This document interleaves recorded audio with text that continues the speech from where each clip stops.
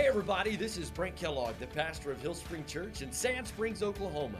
And this is our podcast. Thanks for taking time to join us today. Our prayer is that this would inspire you, build your faith, and help you take the next step in Christ. Enjoy the message.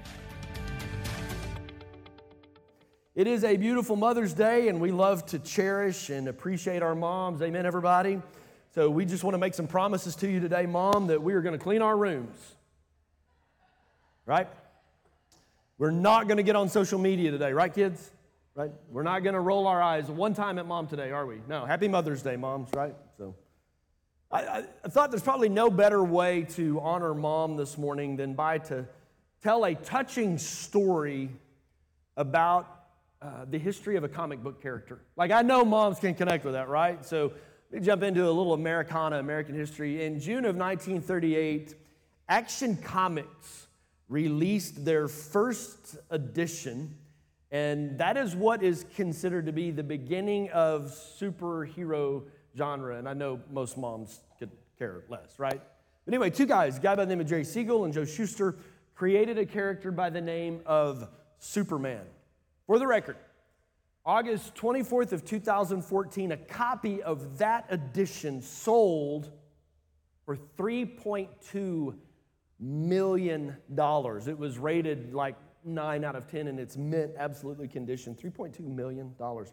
So Jerry Siegel, Joe Shuster, in 1960, they released edition 263, and it was known as Bizarro World, okay? And so it was this concept of this idea of this whole other place. It was basically Earth spelled backwards, which was Hutre. And so everything was just opposite. And you've seen this played out in culture in a variety of different ways of, it's just opposite day or Bizarro World. And so they talked a little bit different. They actually talked a little crude, if you will, and like, us hate beauty, us love ugliness, okay? And so what's exciting about this is like guys like me finally have a chance in life, right? Because it's opposite world. Like if you were dumb, that led to success. So I was just born on the wrong planet, right? In Bizarro World, everything is backwards. Everything's backwards. And there's part of today's message that those that are listening to Jesus talk and the words that come out of his mouth, they're going to have their own version of Bizarro World. They're going to have their own version of just feels like it's opposite of what human nature is. It's going to be kind of this moment of, say what? Mark chapter 8 tells the story of Jesus, and he is confirming to his disciples, and he's confirming to the crowd that's around him that he is the long-awaited Messiah. Like they had thoughts, they had ideas. The disciples followed him, believing that. But here's the problem. We spent some time talking about this last week. He wasn't the Messiah they were expecting. Here's the problem. They were expecting possibly 2, if not 4 different types of Messiahs. Okay? The Messiah they were wanting, the Messiah they were expecting, Jesus didn't look anything like that. He didn't meet those expectations. Sure, he had done some miracles. He had healed people. He taught like nobody else around him taught, so he taught with this incredible power. He had anointing. He had this divine power to prove he's not just another man. He truly was sent from God, but they were just expecting something different. And this story, this moment is really kind of where the rubber meets the road, if you will. They were looking for a Messiah who would set them free from Rome. They were looking for independence. They had political reform on the brain. But Jesus was after something different. Mark's Gospel, chapter 8. We got a lot of work to do. We're going to read several verses here because this whole story we're going to kind of pick into last week, carry it over into this week, into this whole conversation. So verse 27 it says, Jesus and his disciples left Galilee and went up to the villages near Caesarea Philippi. As they were walking along, he asked them, "Who do people say that I am?" "Well," they replied, "some say like John the Baptist." But that's not impossible because Jesus and John the Baptist did ministry parallel. "Some say Elijah," and what's interesting about John the Baptist and Elijah, they both had this political reformation about their ministry. They both called out corruption in government. But then others say that you're just one of the prophets.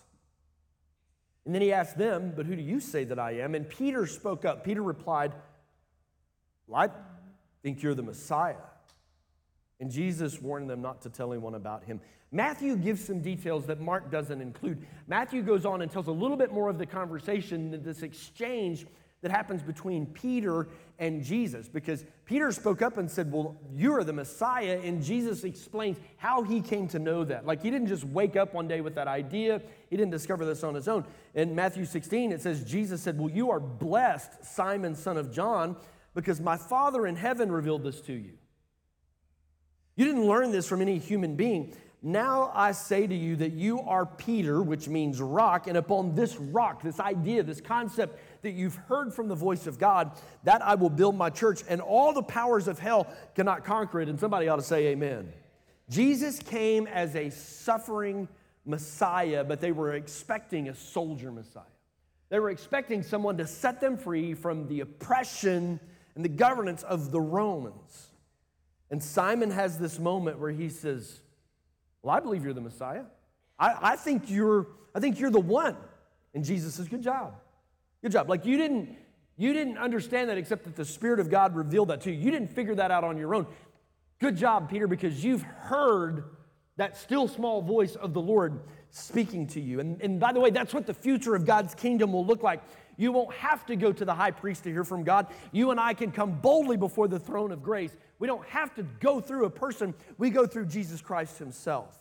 Jesus becomes our high priest, and I can have direct access to God. So just imagine being Peter. Like, well, I think you're the Messiah. Good job, buddy. You got it. You have just heard from God. Yeah, it did. That was nothing. Guys, did you hear that? I'm blessed. Changed my name right there. Yep, I heard from God. John, you want me to see if God has anything to say about you? Like, he told me what to say about you. You made it, I mean, blessed and all that. Like, in this moment, Peter is feeling his Cheerios, and I think he's very confident, very spiritually confident, right? And he takes it one step further. Like, hey, while I'm here hearing the voice of God, let me throw a few more things into it. And that's the context of our story, okay? This is how this conversation goes. Who do they say that I am? Well, some think you're John the Baptist or other prophets. Well, what about you? Well, I believe. I say you're the Messiah. You're blessed, Peter. Like, you let the Holy Spirit of God reveal that to you. And now that you know I'm the Messiah, let me tell you how this is going to go. In that moment, everyone just kind of leans in. When's the army going to show up, Jesus?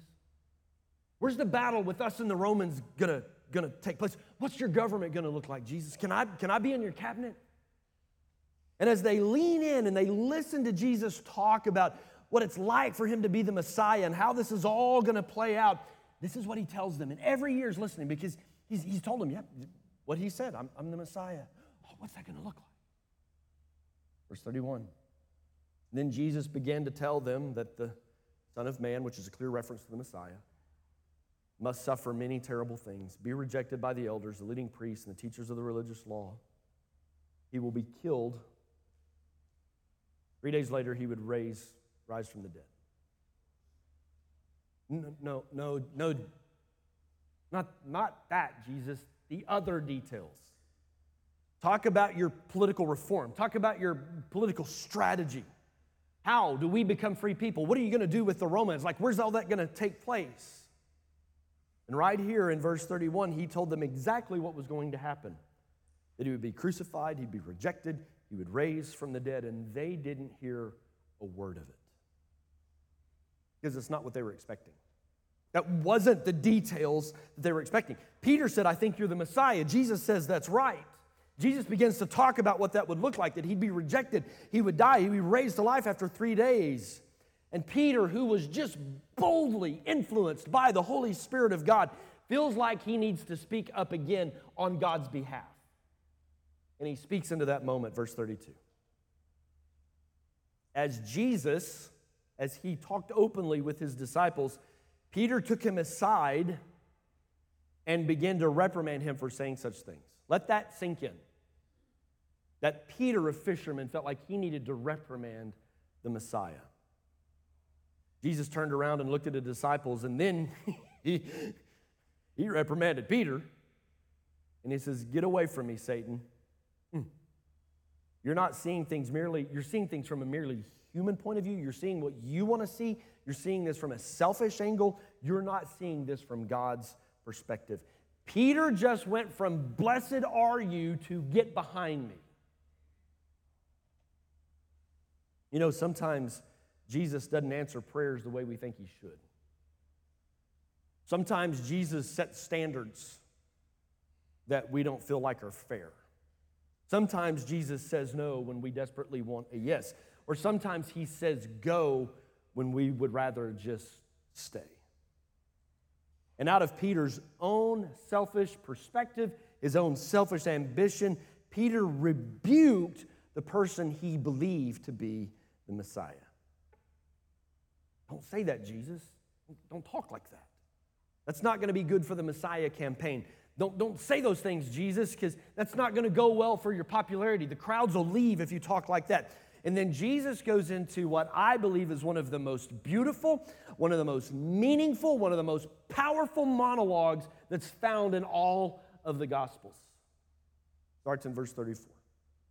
After he's kind of corrected Peter, "Get behind me, Satan," he says this, "Then calling the crowds to join his disciples, he says, 'If any of you wants to be my follower, you need to give up your own way, take up your cross, and follow me.'"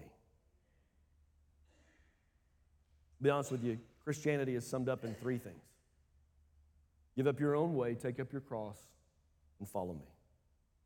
Like if you try to hang on to your life, you'll lose it. But if you give up your life for the sake of the gospel, for Jesus' sake, and for the sake of the good news, then you'll save it. And what do you benefit if you gain the whole world but lose your soul? What if you have all the money in this earth but you spend eternity in hell? Is anything worth more than your soul? If anyone is ashamed of me and my message in these adulterous, sinful days, the Son of Man will be ashamed of that person when he returns to the glory of his Father, the holy angels. Holy Moses, there's a lot of theology there.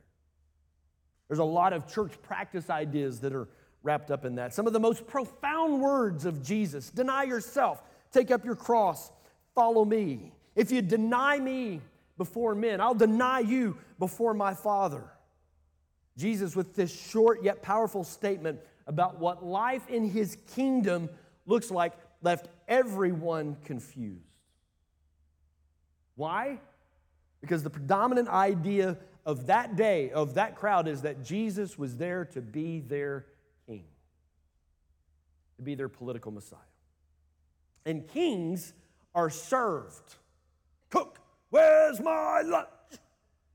Where's my dinner, right? I mean, they have people do their bidding. They have servants. They have cooks. They sit up on this throne. They bark orders. They give commands, and it's done. Great military leaders, they have a knack for sending other people into battle. They can stand with brave resolve with other people's lives on the line. To climb to the top of a social ladder, right? It's you use other people as your rungs, as you step on them to advance yourself. Money is the most potent kind of power. You get as much of it as you can get. You only give it away if it improves how people see you. You only give if it benefits yourself. And this idea, you only live once. We've shortened that in 2023 to YOLO. You only live once. So if it feels good, do it. Only give it if you have it to give. Certainly don't sacrifice your comfort for the improvement of others. Those, my friends, are the unwritten rules of life. That's how you get to the top. That's how you lead as a political leader. That's how you govern over people. And Jesus took every one of those unwritten rules of life and he turned them upside down. And he took them to task. And he dropped some kind of bizarro world on top of us, where opposite is actually true and it works. If I give myself everything I want, then I'll be happy. Like even King Solomon in the book of Ecclesiastes, that's the sum of the book. He says, listen, I denied myself. No, I took everything I wanted. women, money, possessions. I denied myself nothing. I took everything. At the end of the day, it was all meaningless. Like if I give myself everything I want, it makes me think I'll be happy, but in the end, I'm just spoiled and never satisfied. Jesus, in this dynamic moment of revelation, is telling his followers, he's telling his disciples, he's telling the crowd there that day, yes, I am the Messiah. No, not a political Messiah. But yes, I was sent here to make your life better, but it's not what you think it is. If you want to come after me, if you want to really be my follower, you need to deny yourself, take up your cross, and follow me. It's a roadmap for biblical living. So let's unpack all three of those this morning and talk about how they work. The first one is deny yourself. Literally, I just added to that selfless living. It's a life that learns to see, learns to think others first. Others first. So this works in marriage. Like you want to make your marriage better, deny yourself. Paul would say the exact same thing, use this exact same principle instructing Christian marriages. Ephesians 5:21. And further, submit to one another out of reverence for Christ. Wives, this means submit to your husbands as to the Lord. For the husband's the head of his wife, as Christ is the head of the church. He's the Savior of his body, the church. Verse 24, as the church submits to Christ. Wives, you need to submit to your husbands and everything. It's not real popular in 2023. Husbands, loves your wives, just as Christ loved the church. He gave up his life for her. Not real popular, but it's this idea of mutual submission. I submit my wants, my life, my desires to fulfilling yours. And you submit your life, your desires, your wants to fulfilling mine. So how do you fight with that person that is dead set on making sure you're fulfilled? I just want you to be happy. Oh, sugar button, I just want you to be happy, right? This idea of others first, Paul teaches it for how we should live in our marriage. So it works in marriage. But it also works in your career. You don't have to step on other people's heads to climb the ladder. Trust God with your promotion. Be that humble servant that says, man, I'm just glad I'm a part of the team. Oh, a great example of this. Channel 8 did a story on it a couple of years ago, this past February. Claremore Sequoia named their high school basketball floor, the court in their high school gym, they named it after a guy named Butch Ryan. The reason why it caught my attention, I know some of his relatives. They're teachers actually at Oologah. And I thought, man, this is a great story. Butch was not a star athlete at Claremore. It's not like he broke any school records or any state records or anything like that. It's not like he donated a bunch of money to the school and so they were pulling a T-Boone Pickens here. It's not what happened. They gave him this, they named the floor after him, Butch Ryan Floor, because he was the high school janitor. Faithfully served the district with a humble and great attitude for over 35 years. He was the one that cleaned that floor. And sometimes in today's society, we're so wowed by athletes and their ability to kick, throw, pass, catch a ball. They can do amazing things. Or somebody that just has this talent that, oh my goodness. But sometimes just being humbly faithful, keep showing up, keep doing the simple stuff, it pays off way down the line. Selfless living. Deny yourself. Secondly, probably the heaviest part of that statement Jesus makes is take up your cross. Deny yourself and take up your cross. So I just said giving Christ my all. Just giving Christ my all. To the audience that was standing there that day, that was shocking. You and I, we do not have a cultural understanding of what Jesus was saying. Because to you and I, the cross is jewelry, it's artwork. But to them that were there that day, it was absolutely shocking. It was not a piece of jewelry that you wore to profess your faith about anything. It was not a piece of artwork that you would hang on your wall. It was despised. Its intention was an instrument of execution that was used by the world superpower, the Romans, to instill fear in every person and place that they conquered. And after the Romans would mock you and humiliate you and beat you within an inch of your life, then, when you had no strength, when you barely had life in you, they required you to carry your own cross to the place where you would die. Take up your cross. Jesus is saying, listen, you need to take up your electric chair. They were shocked. Jesus, that won't win any elections. The focus groups are not going to like this. That will not trend on social media, Jesus. This will not inspire the masses. What do you mean, take up your cross? This will not inspire the masses to follow you. Yet Jesus was calling his disciples to humbly be willing to lay down your life for the gospel. Chuck Swindoll says it this way: why forfeit eternal joy in the next life? Because you're clinging to fleeting happiness in this life. Paul would also later clarify this theological idea about the cross. 1 Corinthians 1:18, the message of the cross is foolish to those who are headed to destruction. But we who are being saved, we know it's the very power of God. Selfless living, giving Christ my all, and the number 3 is following Jesus. Deny yourself, take up your cross, and follow me. It's decision time. That's what he was saying to the 12. And they'd been with Jesus at least a year, maybe 2. Thaddeus, it's decision time. Thomas, decision time. Bartholomew, Judas, what are you going to do? They had seen some cool stuff. They had heard some very powerful, interesting teaching. This feels like decision time. What are you going to do? Peter had just declared, Jesus, I believe you're the Messiah. And this was Jesus' way of looking at the people that were with him. And he's like, so Peter just thinks I'm the Messiah. What are you going to do with that? What are you going to do if I don't kick the Romans out? This powerful monologue from Jesus puts you and I in a place where we have to make a decision about Jesus. I believe with my whole heart heaven and hell are real. I believe with all my heart Jesus is the way, truth, and the life. No man comes to the Father. No man accesses heaven. No man accesses paradise through any other means except through placing their faith in Jesus Christ. And we hear these things, right? But what do we do with them? What do we really, really believe about eternity? Because for some followers, my fear is Jesus is just a just-in-case insurance policy.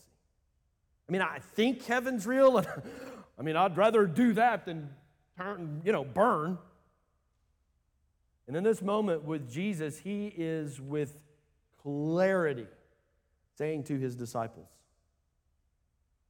there can be no fair weather followers. Those who were following Jesus, who wanted to see a show, maybe they wanted to get a glimpse of him healing someone, or Jesus, do a miracle so we'll believe, or maybe they were after a free meal when he would feed the multitudes. They need not waste their time or his. People were expecting Jesus to lead them to a life of comfort, prosperity, and power, would soon be disappointed. This moment, this message, it had a way of thinning the crowd. Not a call to self-help. It's a call to sacrifice and self-surrender. As I prayed about this and I thought about my life of doing my best, and I still don't understand the gravity and the dread and the fear of a Roman execution cross. Well, I think back over my life and I think about this call from Jesus. What's interesting about this request is that there is abundant hope wrapped in it. This call to just completely surrender yourself to the gospel, this impossible calling, there's this desire on the inside of us that says, I know that sounds hard, but I need to do that. I want to do that. There's something inside of us compelling us. Yeah, that take up your cross thing, I need to do that. There's something in us that's pulling us towards that. You hear these words, deny yourself.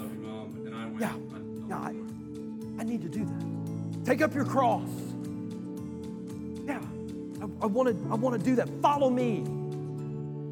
There is within us this desire to become more like Christ. When we read this impossible calling, it is absolutely wrapped with hope, and grace, and a desire that I want to do that. Something inside of us inspires us to take these steps and follow that road to living a biblical life. Why you said yes to the gospel.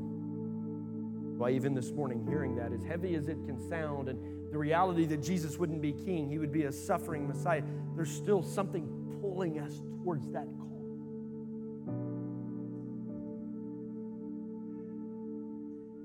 So what world do you live in? Your world? Where you call the shots? You do what you think it takes in order for you to be happy and for you to be fulfilled and fulfill yourself and make sure you're secure? Or do you live in this bizarro world that Jesus called to? That Jesus called us to. It's a world that it feels upside down. It feels like opposite world. Deny yourself, take up your cross, and follow me. It's decision time. Even if you've given your life to Christ, are you living that way? Or are you living that Jesus is just a just-in-case insurance policy? And oftentimes we presume too much upon the grace of God.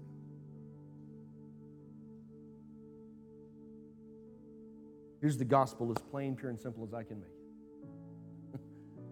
All of us are a hot mess. Like even the most sincere of good old boy, humble person could come along and they still don't meet the requirement. All of humanity is sin and fallen short of the glory of God. And while you were stuck in that selfish old nature of sin, God knew that we all needed a way out. And Jesus said, I'll go. I'll go. With the help of being fully God, I'll go and I'll live a perfect, sinless life, and then I will be that perfect sacrifice. The Bible says without the shedding of blood, there can be no forgiveness of sin. So Jesus willingly laid down his life. His blood was shed so that you and I could find forgiveness of sin and live in relationship with our Creator. The Bible says if you'd confess with your mouth that Jesus is Lord, if you believe in your heart, God supernaturally raised him from the dead, you will, not maybe, not might, not can, baby, you will be saved. But you got to lay your life down and embrace his. Have you ever done that? Have you ever done that? Maybe the answer to that is no. Well, I'm glad you're here today. Mother's Day 2023 brought you here for the best eternal decision you could ever make. Or maybe you did years ago, but you've been doing it Frank Sinatra, I'll do it my way. And deny yourself, take up your cross and follow me looks nothing like your life. This morning, that hope, that calling is begging you into a biblical life of following Jesus his way. The call is the same either way. All across this room, every head bowed, every eye closed, nobody moving around. I'm not going to embarrass you. I'm not going to ask you to walk the aisle, talk to anybody. I just want to lead you in a simple prayer where we confess and believe that Jesus really is Lord. If you know today you're not in right relationship with God, I invite you just right where you're at, just to whisper this prayer. Just say this prayer. This is our way of confessing before me. Just pray this prayer. You ready? Dear Heavenly Father, I come to you today because I need you. My life is a mess. And I don't want that sin anymore. Today I turn from it. I'm asking you to come into my life. I'm asking you to forgive me. I'm asking you to save me. Begin to change me. Make me a new person. Today, Jesus, I surrender my whole life to you. Never head bowed, never eye closed. I'm not going to ask you to walk the aisle. I just want to pray for you. Nobody's looking. It's just me. Would you slip your hand up if you prayed that prayer with me? Real high. Let me pray for you today. Anybody here? Lift it up real high. In the Spirit of the living God, we pray for hundreds of people. Kids, students, families. Lord, to be changed by the power of the gospel. There's life in the gospel. Lord, help us to walk in biblical living where we push away from selfishness. We deny ourselves. God, we give you everything we have. Father, we follow you. In Jesus' name we pray. And everybody says, come on, give God praise this morning. Amen. Come on, Pastor. I hope you enjoyed the podcast today. If you did, there's a couple of things I want to invite you to do. First, hit the subscribe button. That way, you won't miss a single episode. Secondly, if this message has impacted you and you would like to help us reach others, visit our website at hillspring.tv and hit the Give Now button so that we can take this message around the globe. Thanks for joining us. We'll see you next time.